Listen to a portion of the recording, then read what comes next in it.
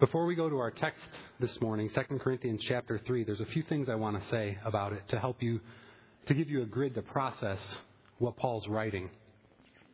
I'm taking the time now because as soon as we start reading it, you're going to see phrases that get thrown around all the time in discussions about how the covenants relate and what they are and what they're not. And I want to try to simplify that for you. I want to give you a way of interpreting that so you don't look at it and go, whoa, what's he talking about? That's crazy. So in our text, Paul uses some phrases to refer to the Old Testament. He uses the phrases tablets of stone, the letter that kills, the ministry of death, the ministry of condemnation, the Old Covenant. All of those phrases, think in our text this morning, all of those phrases mean the Old Testament before Jesus came. And Paul uses other verses to refer to the New Testament.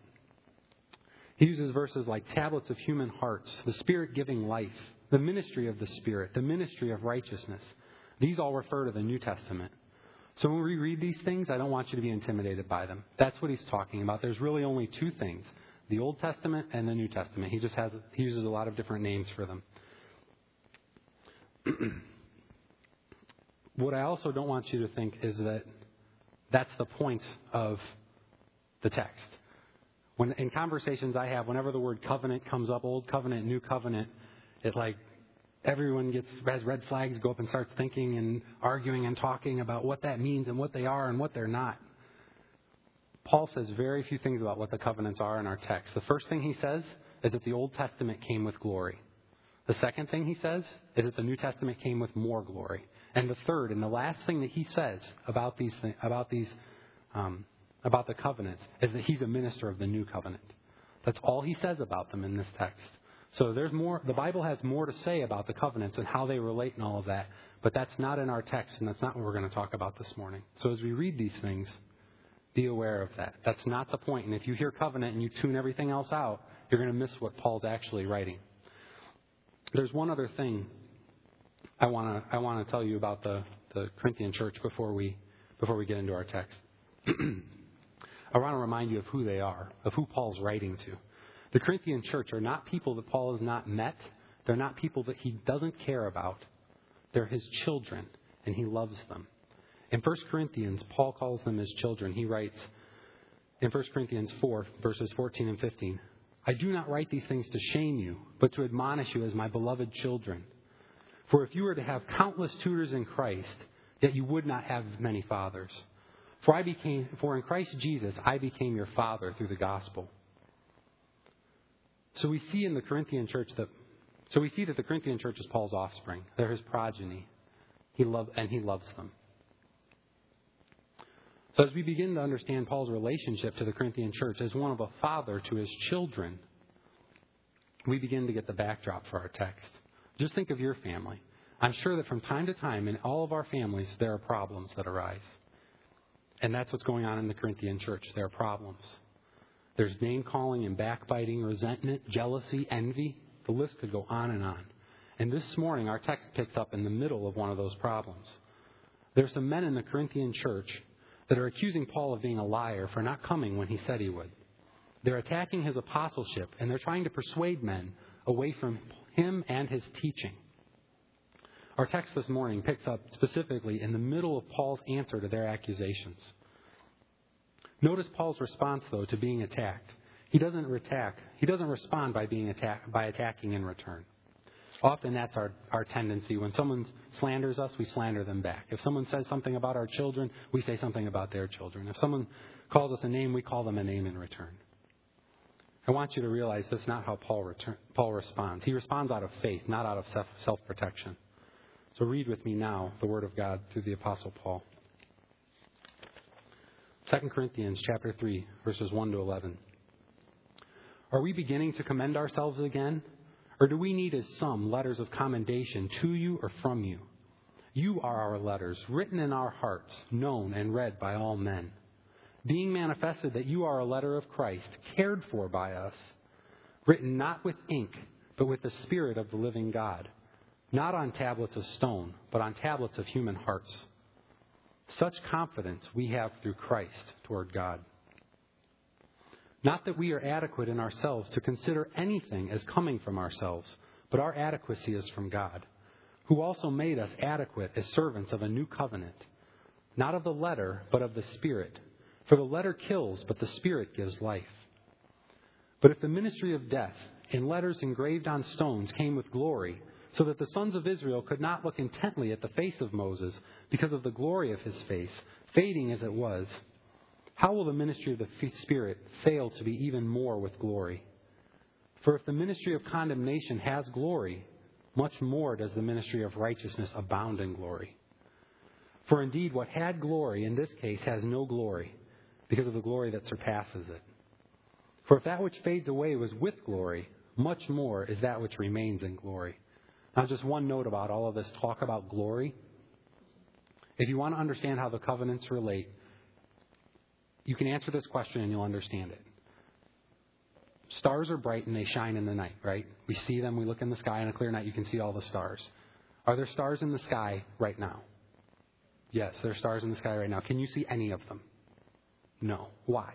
Because the sun's bright. And its brightness is so much more that you can't see the stars. So if you want to know how what it means for it to have more glory, or what it means for the Old Testament's glory to be fading, just think of the stars and the sun. The stars are there. The Old Covenant's still there. But it's surpassed by the glory of the New Covenant. You can't see the stars because of the sun. Now, as Paul begins to write in chapter 3, verse 1, he begins this section by referring back to what he had just said at the end of chapter 2, namely, that he is not like the many, peddling the word of God. Now, it could seem like Paul's elevating himself above all the other preachers by saying he's not like them. But this is the exact opposite of what Paul is doing. In verse 1, he asks, are we commending ourselves again? It's as if he's saying, come on, guys. You remember when I was there. Am I the guy that was always talking about how great I was and all the things I'd done? It's laughable. Paul writes in 1 Corinthians chapter 2, verse 2, that he determined to know nothing among them except Jesus Christ and him crucified. Paul wasn't busy discussing where he had been and all the things he had done. His business, his only business with the Corinthians was to preach Christ to them. He didn't have time to talk about anything else. And this isn't unique to his relationship to the Corinthian church. Paul never commends himself to anyone, except that when he tells them to imitate Christ by imitating him. Be like me, just as I am like Christ. This is the only way we ever find Paul commending himself to others. Now, he does commend other men to people. He commends Timothy and Silas and Luke and many others in the New Testament. And he commends their faith and exhorts the churches to receive them, to welcome them as brothers. So don't get from this that commendation is bad, that it's wrong. That's not what it's about. What you need to know is that Paul never commends himself. He commends other people. And what that is a sign of humility. That's all. However, if he had been commending himself, he would have needed his testimony validated. That's all commendation is. It's just someone else standing in for you and saying, he's qualified to do this job. He can accomplish that task. That's all a letter of commendation is. If you think about it, that's really all a college degree is. It's a school saying that you've sufficiently met their requirements and that they acknowledge that you are qualified to do the work in whatever field your degree is in. The diploma is the proof. It's the stamp. It's supposed to prove your adequacy. Now, I'm not going to go into this, but think about this question. Does a college diploma actually make the person qualified? What's the proof? What is actually the proof of their adequacy? It's not their piece of paper.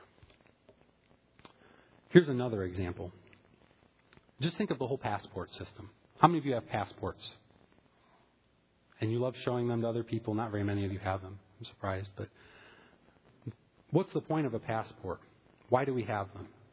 Well, they get us in and out of the country, and they help with national security, and it helps the government, keep track of where we've been and when we were there. But that really doesn't matter to us. None of that stuff serves us. What do we like about our passports? Why do we like them? What's cool about them? Well, what a passport is a record of all the places you've been and the time that you were there. That's all it is. That's what the stamp is. It's got a country and a date and a time when you were there. What's the best part of that book full of stamps, that passport?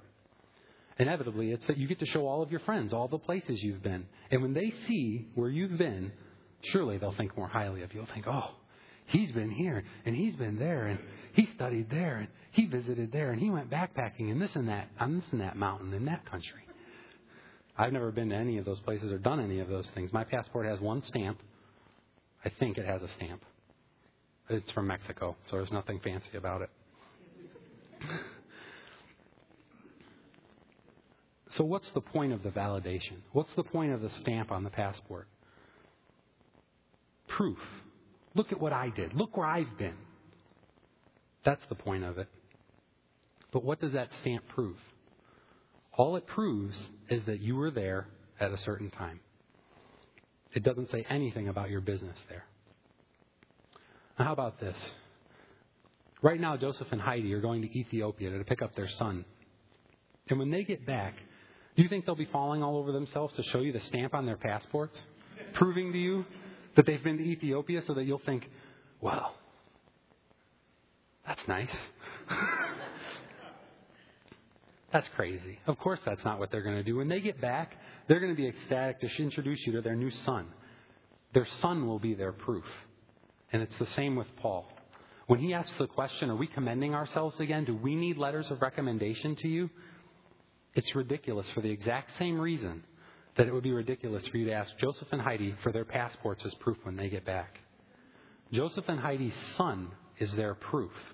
And the Corinthian church's very existence is the proof of Paul's work among them. He started the church. They are the proof.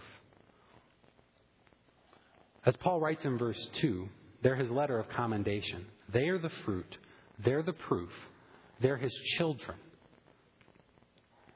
Now, at this point, it could look like Paul's taking credit for them and for their growth, but actually he's not. He writes in verse 2 that the Corinthians are his letter, known and read by all men. But the letter, the stamp that they bear, is not his. It's Christ's. Paul is their shepherd. He's their pastor. He's their father. But Paul's fatherhood is not physical, it's spiritual. Paul has been commissioned by God through Christ to care for them. Now here in verse 3, Paul begins to explain how he cares for them, the nature of his work. Paul's work is not with ink or on tablets of stone. It's by the Holy Spirit on human hearts that he works. The imagery that Paul uses here points back to God's promises in Jeremiah 31 and Ezekiel 37, where God promises that he'll make a new covenant with his people, that he'll remove their heart of stone, and that he'll give them a heart of flesh. And the Holy Spirit's the way that God will bring this about. Now, at this point, no one would deny that. They'd say, yeah, God works. He said he'd do it, and he's done it. He gives people a new heart, and he does it by his Holy Spirit. There's no one who's going to disagree with that. Do you know what does irritate people, what makes them angry, the thing they don't like? It's that God sends his Holy Spirit to work through his church. Not through individual people. He sends it to his church. And the church is the only place that men and women, Christians, the family of God, will be cared for by God. It's through this church and through the leadership of his church. This is Paul's call, to care for, to lead, to be a father to the church. And it's the same today within the church. The pastors and elders are the leaders, the fathers of the church, and they're responsible to care for her. They're responsible for you and me. Now, in verse 4, we see that Paul's confidence is not in himself or the work that he did among the Corinthians. His confidence is in God through Christ. And again in verse 5, Paul writes that he's not adequate to produce anything of himself. Nothing.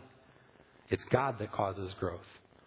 So what you have is Paul saying, you're my letter. You're my proof. I've done this work. And now you have him saying, I didn't do anything. God did all of these things. I'm not adequate to do any of it.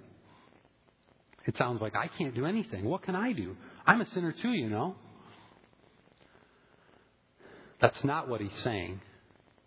Sadly today, so many pastors and elders do take that approach to leadership. They think that their sin disqualifies them from ever being able or responsible to rebuke anyone that they're to care for. So let's take a short look at Paul. He's their pastor. He wrote this letter. So who was he? Well, we find out, well, we learned earlier that Paul is a man who doesn't commend himself to anyone. In fact, he describes himself as the chief of sinners. When it came to sin, he was the leader of the pack. So it's agreed, yes, Paul was a sinner, but he spoke and he wrote with authority that he received from God, not from himself. He knew his sin, but it didn't keep him from constantly rebuking and correcting the people that he was to care for. Now here's the problem. You want to know what the problem is? We have in our own minds, we've constructed qualifications for leadership, for people that we'll submit to. And you know what the number one qualification is? You won't find it in the pastoral epistles. You won't find it in 1 and 2 Timothy or Titus. You know what it is? It's that our leadership can't sin. They have to not sin. If they sin, there's no way that we can listen to them. We can't fathom of listening to someone else who's a sinner telling us what to do, what we should and should not do. So does Paul fit the bill? Well, it's clear that he doesn't. Paul's a sinner. He's disqualified. After all, Paul was the dude that held the robes while Stephen was stoned. Stephen was the first martyr. He was stoned because of his faith, because of his preaching. And Paul stood there and held the robes of the men who did it and approved of it. That's who Paul was. And you know who wrote it down? Luke.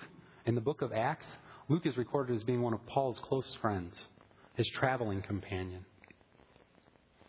Could you even conceive of one of your best friends still hanging out with you if they knew that you had done the things that Paul had done?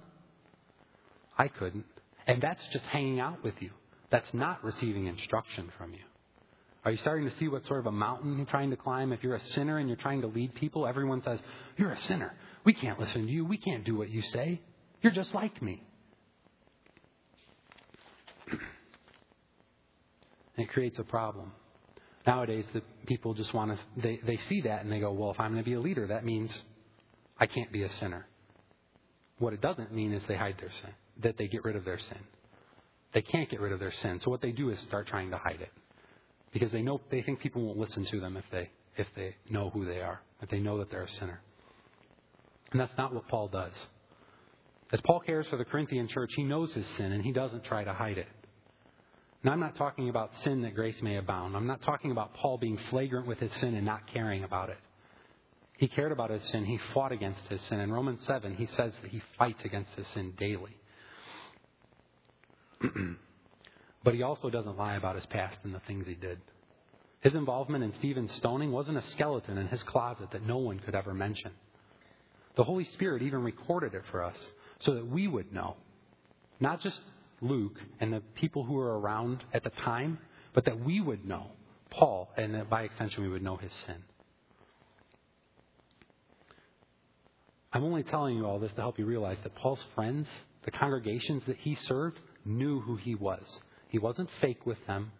He didn't parade around a facade of being above them. He was a man. He was a sinner, and he was their pastor. So does Paul fit the model of sinless leadership? Is he a man that doesn't sin? No, he doesn't. We can't even begin to think of a sinner speaking authoritatively to us. It's like trying to put a square peg in a round hole. A sinner that speaks against sin, that does not compute in our brains. The only people who can tell us that we're sinners are people who don't sin. That's the way we think about it. And Paul didn't just talk about this sin and that sin. He talked about your sin and your sin and his sin. It wasn't ambiguous. He was very clear when he spoke and when he wrote. Now, Paul's accusers in the Corinthian church don't have the whole story. We've read earlier in 2 Corinthians, that he's explaining why he did not come to visit them. Okay? They were accusing him before they knew why he didn't come. So he says, this is actually the reason why I didn't come to you. But before they knew that, they were accusing Paul. And what were they accusing him of? They started raising all their flags and shouting, "Paul, he's a liar. He lied to us. He said he was going to come and he didn't come. He lied." You know what that amounts to? You know what that is? all it is a bunch of smoke and mirrors. All they're doing is saying, Paul, you're a sinner, and we won't listen to you. We won't submit to you. We won't do what you say because you're a sinner. Without knowing why he did what he did, why the circumstances were the way they were. Now I want you to think of your own children. Remember, the Corinthian church are his children. I want you to think of your children. Isn't it just like your children to not know the whole story and be jumping to conclusions about why things happened the way they did? You just don't want me to have any fun. That's why you won't let me. How many parents have heard that sort of thing? Everyone hears that sort of thing from their kids.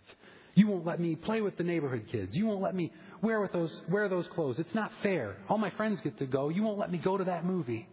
It's not fair. Everyone else is dating. You won't let me date. All you care about is me not having fun. That's your whole purpose, Mom. That's your whole purpose, Dad. You just don't want me to have any fun. That's why you don't let me do these things. Now, if you don't have kids and you haven't had anyone say that to you, I'm sure that you've said that.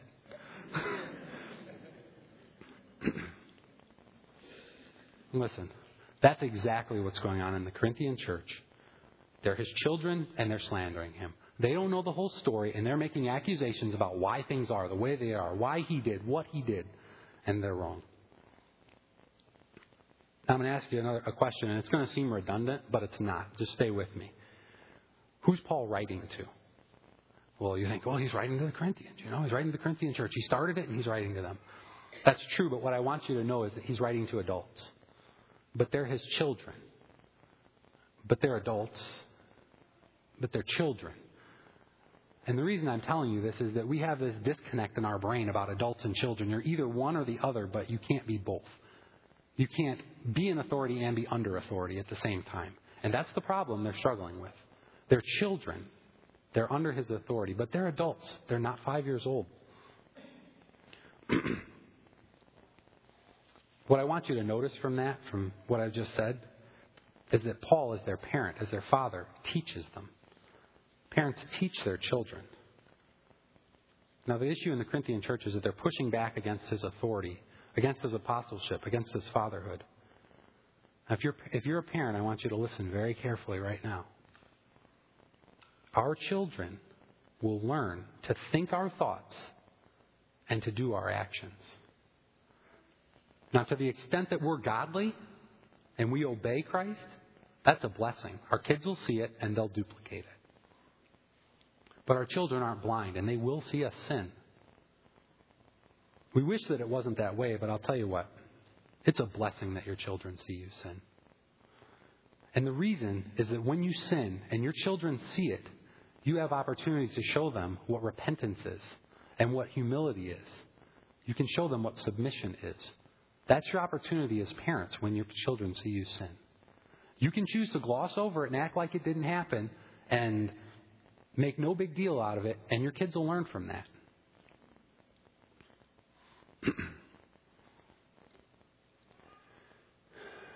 So here's an example. Your children will see you they'll be in the car, you'll get pulled over. It hasn't happened to me yet, but my oldest is only 2. He just hasn't happened to be with me yet. You know what my son sees when I get pulled over? My son sees how I interact with the officer, with the cop. My son sees whether or not I apologize to the officer for breaking the law. And you know what's more? He sees me after the officer goes back to his car. Even if I do, oh, officer, I'm sorry. Yes, I know, I was late. And then he goes back to his car and you're rolling your eyes and you're mad. And you're looking at your clock and you're late. And this is so stupid. Why is this happening? Your kids see that and they learn from it. When they see you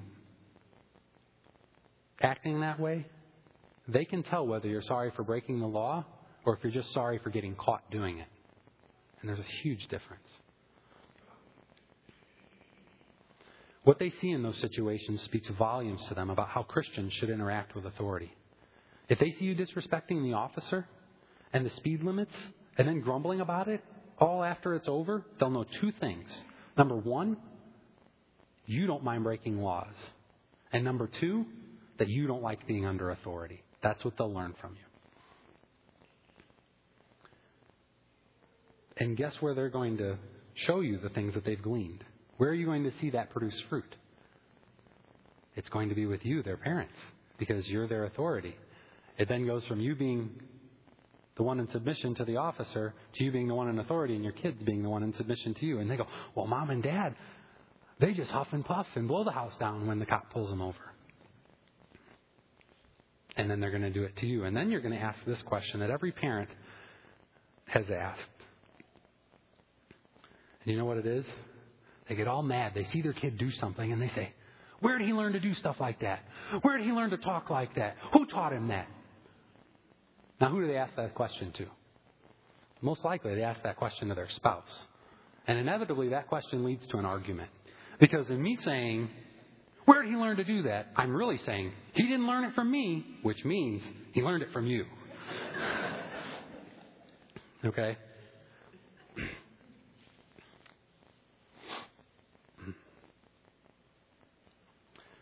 Now listen, I know I haven't been married that long. I haven't been married as long as most of you who are married. But it also hasn't been that long since I was the child in the home. And I know where I learned some of my sins. And I'm not saying that I'm not responsible for them. I'm not shifting the blame to my parents for my sins. I know that I'm completely responsible for them. Don't worry. I know they're mine, and I bear the guilt of them.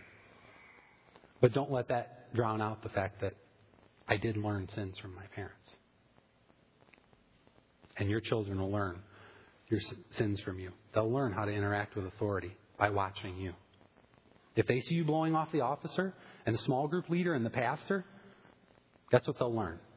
They'll learn that rules and the authorities that enforce them are only optional, and they get to decide when they have to submit to them. I'm just saying that you can teach them as much, if not more, with your actions than with your words. If they don't see you joyfully submitting to authority, they're not going to do it either. Now here's the other danger with having children. You hear me say all of this and you think, you just redetermine in yourself, I'm going to make sure my kids don't see me sin. I'm going to protect them from it because I don't want them to reap the consequences. I don't want to have them to pay the price for my sins. So you do it. Your kids grow up in your home thinking you're not a sinner. Now that's laughable. Anyone who has children knows that your kids won't grow up thinking that. They'll know you're a sinner. You may not talk about it, but they'll know. But say that you do. Say that your kids grow up thinking, my mom and dad are perfect. They never make mistakes. Do you know what you've done for your children? You failed them. And do you know why you failed them? Because you haven't taught them how to submit to fallen authority. So when they go into college or into high school or just into regular school, they go into college, they go and get a job, they're involved in a church, they won't know how to submit to authority that's sinful. They won't have any way of processing someone who is wrong sometimes. They'll just think, well, the only authority I'm going to submit to is one that never makes a mistake. And of course that means they'll submit to who? Well, you say no one, but what it really means is themselves. They'll only do what they think is right. There was a time when God wrote that it was bad because men did what was right in their own eyes. You have to teach your children how to submit to fallen authority. You're fallen. It shouldn't be hard for you to do. They'll see it. Just talk to them about it. Okay? And one last thing about that. Remember that submission, it's not submission unless you have reservations about the decision. It's easy for you to go along to get along when you agree. Submission is when you don't agree. That's when it starts. Okay? Now back to the text. In the end of verse 5, Paul writes that his adequacy is from God. So what makes Paul adequate? It's clearly not that he's above sin and that he's not a sinner. But he says his adequacy comes from God. So what makes him adequate? What makes a pastor adequate? Well, nowadays, if we were to ask if a man was adequate to be a pastor, is he qualified to be a pastor, there's a few things we'd look at. And to start, you would look at the size of his church. You would look at how quickly his church is growing. And you would look at his reputation. You would look and see, do people like him? Is he well respected in the community? Is he invited to this luncheon and that luncheon? Is he popular? And that's what we'd use to judge him. And if he had a large church or a small one that was growing and he was well liked, he's a good pastor. That's it. No more questions asked. Good pastor. End of story. And there's one other thing. He'll have the right degree, the letter of commendation from the right seminary. He'll have gotten the right training, which is a problem for the guys in the pastor's college because we're not going to have the right degree from the right place in the world's eyes. But I'll tell you, the training that we get from the men who teach us is worth its weight in gold. And we will have a big piece of paper that says we graduated from Clearnote Pastors College. But outside of here and maybe a few other places, no one's going to care. They're going to go, where? Who are you? Okay? So the problem with measuring a man's adequacy by these things, by the size of his church, by his reputation, by where he was trained, is that none of those things are how the Bible measures a pastor. It's not how it takes its measure. If you look through the Bible, you'll look and try to find, well, okay, Dave, what makes a pastor adequate? What makes him qualified to preach and to care for God's people? You won't find a list. I mean, you'll find qualifications for elders and deacons in the pastoral epistles, but you're not going to find a pastor is this. A pastor is not that. He must do this. He must not do that. You're just not going to find it. Does that mean that the Bible doesn't have anything to say about what qualifies a man to be a pastor? No. If you want to know what qualifies a man to be a pastor, you look to the Word of God and you find the pastors that are written about in there. Make sense? You find pastors who are godly and you model yourself after them. You say, they did these things. They didn't do those things. They said these things. They didn't say those things.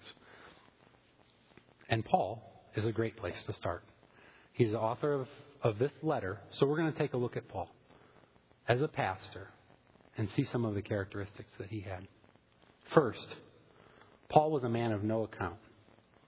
There were only two groups of people in the whole world who knew who Paul was. The first group were the people who heard him preach and were converted by his preaching. They heard and they believed. You know who the other group was? The ones who heard him preach and were hardened by it. That's it. Those are the only people who knew who Paul was. That's the extent of his fame, and he wasn't very well known. And you're all looking at me, you're kind of frowning, going, but Paul, he wrote half the New Testament. We read, people are all up in arms about who Paul is and what he wrote and what he meant today. That's today. But when Paul wrote, the only people who would have known who Paul was were the people that were affected by his ministry, the people who were close to the church. And of those who knew him, including the people who were hardened and the people who were converted, so people inside the church and outside of the church, my guess is that a majority of them didn't like Paul. And the major reason that he's writing this letter is because there are people who are slandering him, who are speaking against him within the church, within the Corinthian church. There are men there saying Paul is a liar, he's not honorable, he's weak. That's who he's writing to. There are men in the church who don't like him, who want to displace him. That's why he's writing. He's having to defend himself. So first, he's a man of no account. He's not well known and popular. Second, he was a man that spoke the truth, and he spoke it boldly. There was a reason people didn't like Paul. And it was because of his preaching. Some people loved him and some people hated him, but it was because of the same thing. It was because of his preaching. Some people loved it, others were offended by it. Now, often today, when you hear preaching that makes people mad, that offends them, it's something like that group that's on IU's campus that shows up and says, God hates fags, and they hold big signs, and everyone hates them. So what's their goal? What's their purpose? Why are they there? It's not the same as Paul's. Okay? Paul's purpose in preaching the Word of God is to see men converted, to see people come to Christ, He's not preaching to make people mad. He's not preaching for the sake of making a ruckus in the Areopagus. He's preaching because he wants to see men believe in Christ. Well, nowadays, I think most pastors would agree with that statement. I want to preach the gospel, and I want to see people converted to Jesus Christ. That's my goal. That's the goal of my ministry. That's why I do what I do. Well, that's Paul's goal, and that's their goal, but something doesn't compute. Because most pastors nowadays aren't like Paul. So what's the difference between Paul and them? The difference is that Paul relied on God to make his converts, and the men of today don't. He didn't have it in himself to do it. Now today, you can imagine it's different. Preaching is different. We have a building, we have lights, and we have podiums. Church wasn't like that when the church started. It was in homes, it was in the streets, it was not in confined places where only church people came. There was all kinds of people who heard it. Okay? But today we have the luxury of having a microphone and having a podium and having chairs and all of this. And what today is all about, what the preaching of the word today is all about, is about presentation and style and using the right words so that people will understand you and believe you. That's all there is to it. If we present the gospel the right way, if I dress the right way, if I use the right words, if I stand the right way, if I've been trained by the right people in the right places, you'll believe what I have to say, and you'll become a Christian. That's the way it works. So we get nice buildings, and we dress nice, and we have nice cars, and we live in big homes, so that our people will believe the gospel. Some of you are giving me the dignity of laughing. That's a joke. That has nothing to do. That is so far away from who Paul was and what he did when he ministered to people, when he preached to them. Imagine with me for a second. Paul, sitting in his tent or wherever he slept at night, scratching his head wondering, well, how can I tell them the gospel? How can I tell them about their sin without them getting mad at me? I wonder how I can do it. It's if they get mad, they won't believe. So I can't make them mad. Now, can you think of Paul ever doing that? Sitting around wondering, well, I wonder what they think of me. I wonder what they'll do to me. I just can't handle getting beaten one more time, or getting whipped, or getting put in prison again. I just can't handle it. What can I do to avoid that? If you think like that, it completely undercuts the gospel. You won't preach. You just won't preach. Your ordering principle is to have people like you, to have a big church, to have a good salary and a safe life. Paul didn't have any of those things, and he was a faithful pastor. Paul's purpose in preaching and teaching was to draw a very clear line in the sand and to show you which side you stood on. Only a man who loves you will do that. A man who doesn't love you will lie to you, and he'll blur the line. And he'll say, yeah, if you call yourself a Christian, well, that means you're a Christian. There's never any question about it because you've said that you're a Christian. Or you come to church on Sunday, that makes you a Christian. And I'll never question it. Paul's most evangelistic tool was speaking the truth, preaching the gospel to people clearly so that they could understand. Don't make any mistake. The people who didn't believe Paul didn't believe because they didn't understand. They understood and they rejected it. Okay? So Paul's purpose was to draw a line in the sand and say, you're here or you're there, and it's clear to you. There's no other way that Paul, when he leaves Corinth, and this is what he did, he took his clothes and he shook them and he said to them, I'm not guilty for your blood. I preached to you the whole counsel of God and you've rejected it. He was honest with them. He spoke clearly to them. That's the main difference between Paul and most preachers today. His message cut between joint and marrow. It divided them. Where the golden rule today for pastors is to never offend anyone and to make sure that everyone feels like they're a part of the group. Even if they're not really, and we know they're really not. we'll make them feel like they are, because we wouldn't want them to feel like they're an outsider. So it's no surprise that people were offended by Paul's preaching. And as a result, they opposed him, and they tried to turn people away from him. Now, I'm talking about the men in the Corinthian church.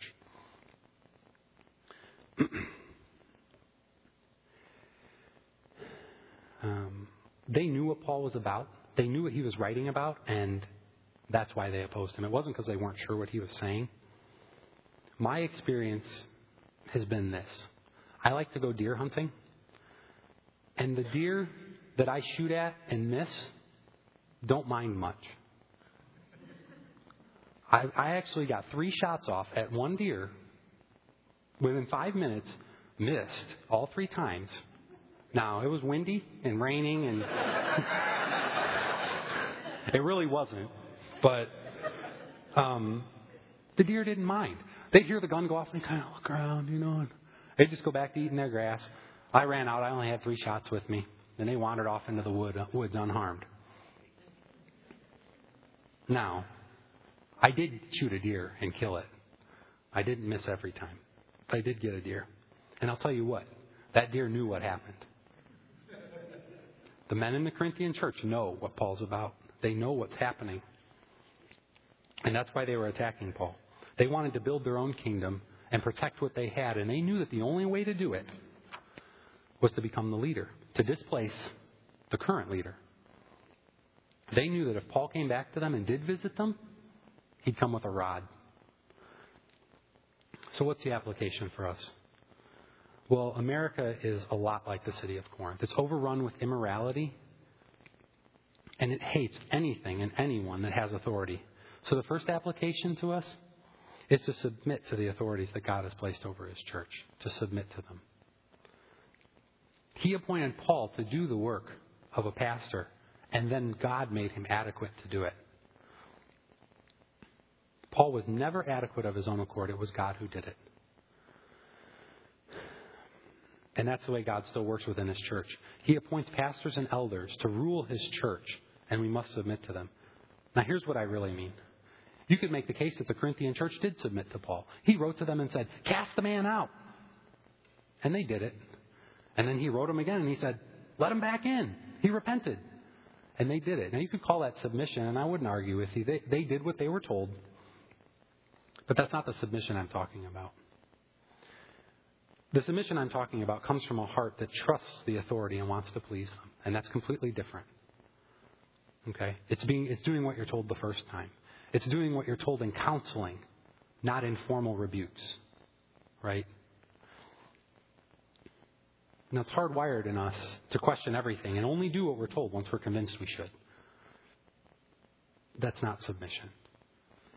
If you're hesitant, if you wait until you're convinced in your own mind that you have to do this certain thing, that's not submission. God placed pastors and elders over you, and He made them adequate to serve you, to protect you, to rebuke you and correct you. So submit to them. By God's mercy, they're adequate. And here's the second application. This is the last application. The Corinthian church is like our church. And all I mean by that is that there are people in that church who are angry about things that have happened or things that are going on or how things get done. And they're speaking out against Paul. They're saying, "Paul's a liar, Paul this, Paul that." Now, I know that stuff goes on here. I hear the conversations. Sometimes I'm the person saying it. Now, listen. You're not blind. You're children. And you see that stuff going on. The same way that the congregants in the Corinthian church saw what those men were saying and what they were doing. And you know what? Paul's writing to them because no one in the church took care of it. If you see these sort of things going on, if you see people being disgruntled and angry and bad-mouthing the pastors, defend them. Defend the pastors. Correct the men who are speaking out against them. Because you know what? It doesn't matter if you like the pastor or even if you think the pastor's right. The pastor has been put in place by God. And God has appointed him to do it and will make him adequate to do the work. And you can trust him. You can trust them. And you can point others to trusting them also. God is faithful. God makes them adequate. That's our work. One last story. before I moved here, when my wife and I were dating, we had a meeting with Tim and Mary Lee. My question as a brand new Christian was, what do we do to get married? How do we go about this process? I've never done this before. And what Tim says to me, and there was tears everywhere, Tim and Mary Lee and Vanessa and I, and it hit me like a ton of bricks. Tim says, you guys need to break up. And I said, well, why? Because, of course, if I'm going to submit, I want to know why. And he said, well, let me just say, if she was my daughter, I wouldn't let you talk to her. She's not my daughter, and I can't make her not talk to you, but if she was, I wouldn't let her near you. Why? Well, because of my past. And he was afraid that I would do damage to her. So that was the gist of the conversation. It lasted an hour. There was tons of tears, lots of Kleenex. But we left saying, well, what are we going to do? Just a little note to you. If you ever ask someone for advice, you really should do what they say. You shouldn't ask them if you don't want to know what they think. But if you do ask them and you don't do what they say, it's really a slap in the face. So I drove back to Chicago, my 5-hour car ride, wondering, well, what am I going to do now? So the next day, I called Vanessa, or she called me, I don't remember, and we decided we're going to break up indefinitely. Now, as I look back, I can see that what Tim was saying, that he saw things in me and areas that I needed to grow that I wasn't aware of. So I can look back and say, he was right. I agree with him. That's why I submitted. But the truth is, I looked like a deer in headlights in that meeting. He was telling me things about myself that I just had never heard before. No one had ever said to me, you've been an immoral man, and I wouldn't let you near my daughter because of that. Sorry, what? I mean, we all know it, but you're not supposed to say it. Now listen, I'm not holding myself up as the example of what submission is. I'm just not. But what you need to know is that God has blessed His church with leadership, and that God has made them adequate to serve you, to protect you, to rebuke you, to instruct you, to teach you, to love you. So submit to them. Help them in their work. Make their work a joyful work, because it's hard work for them.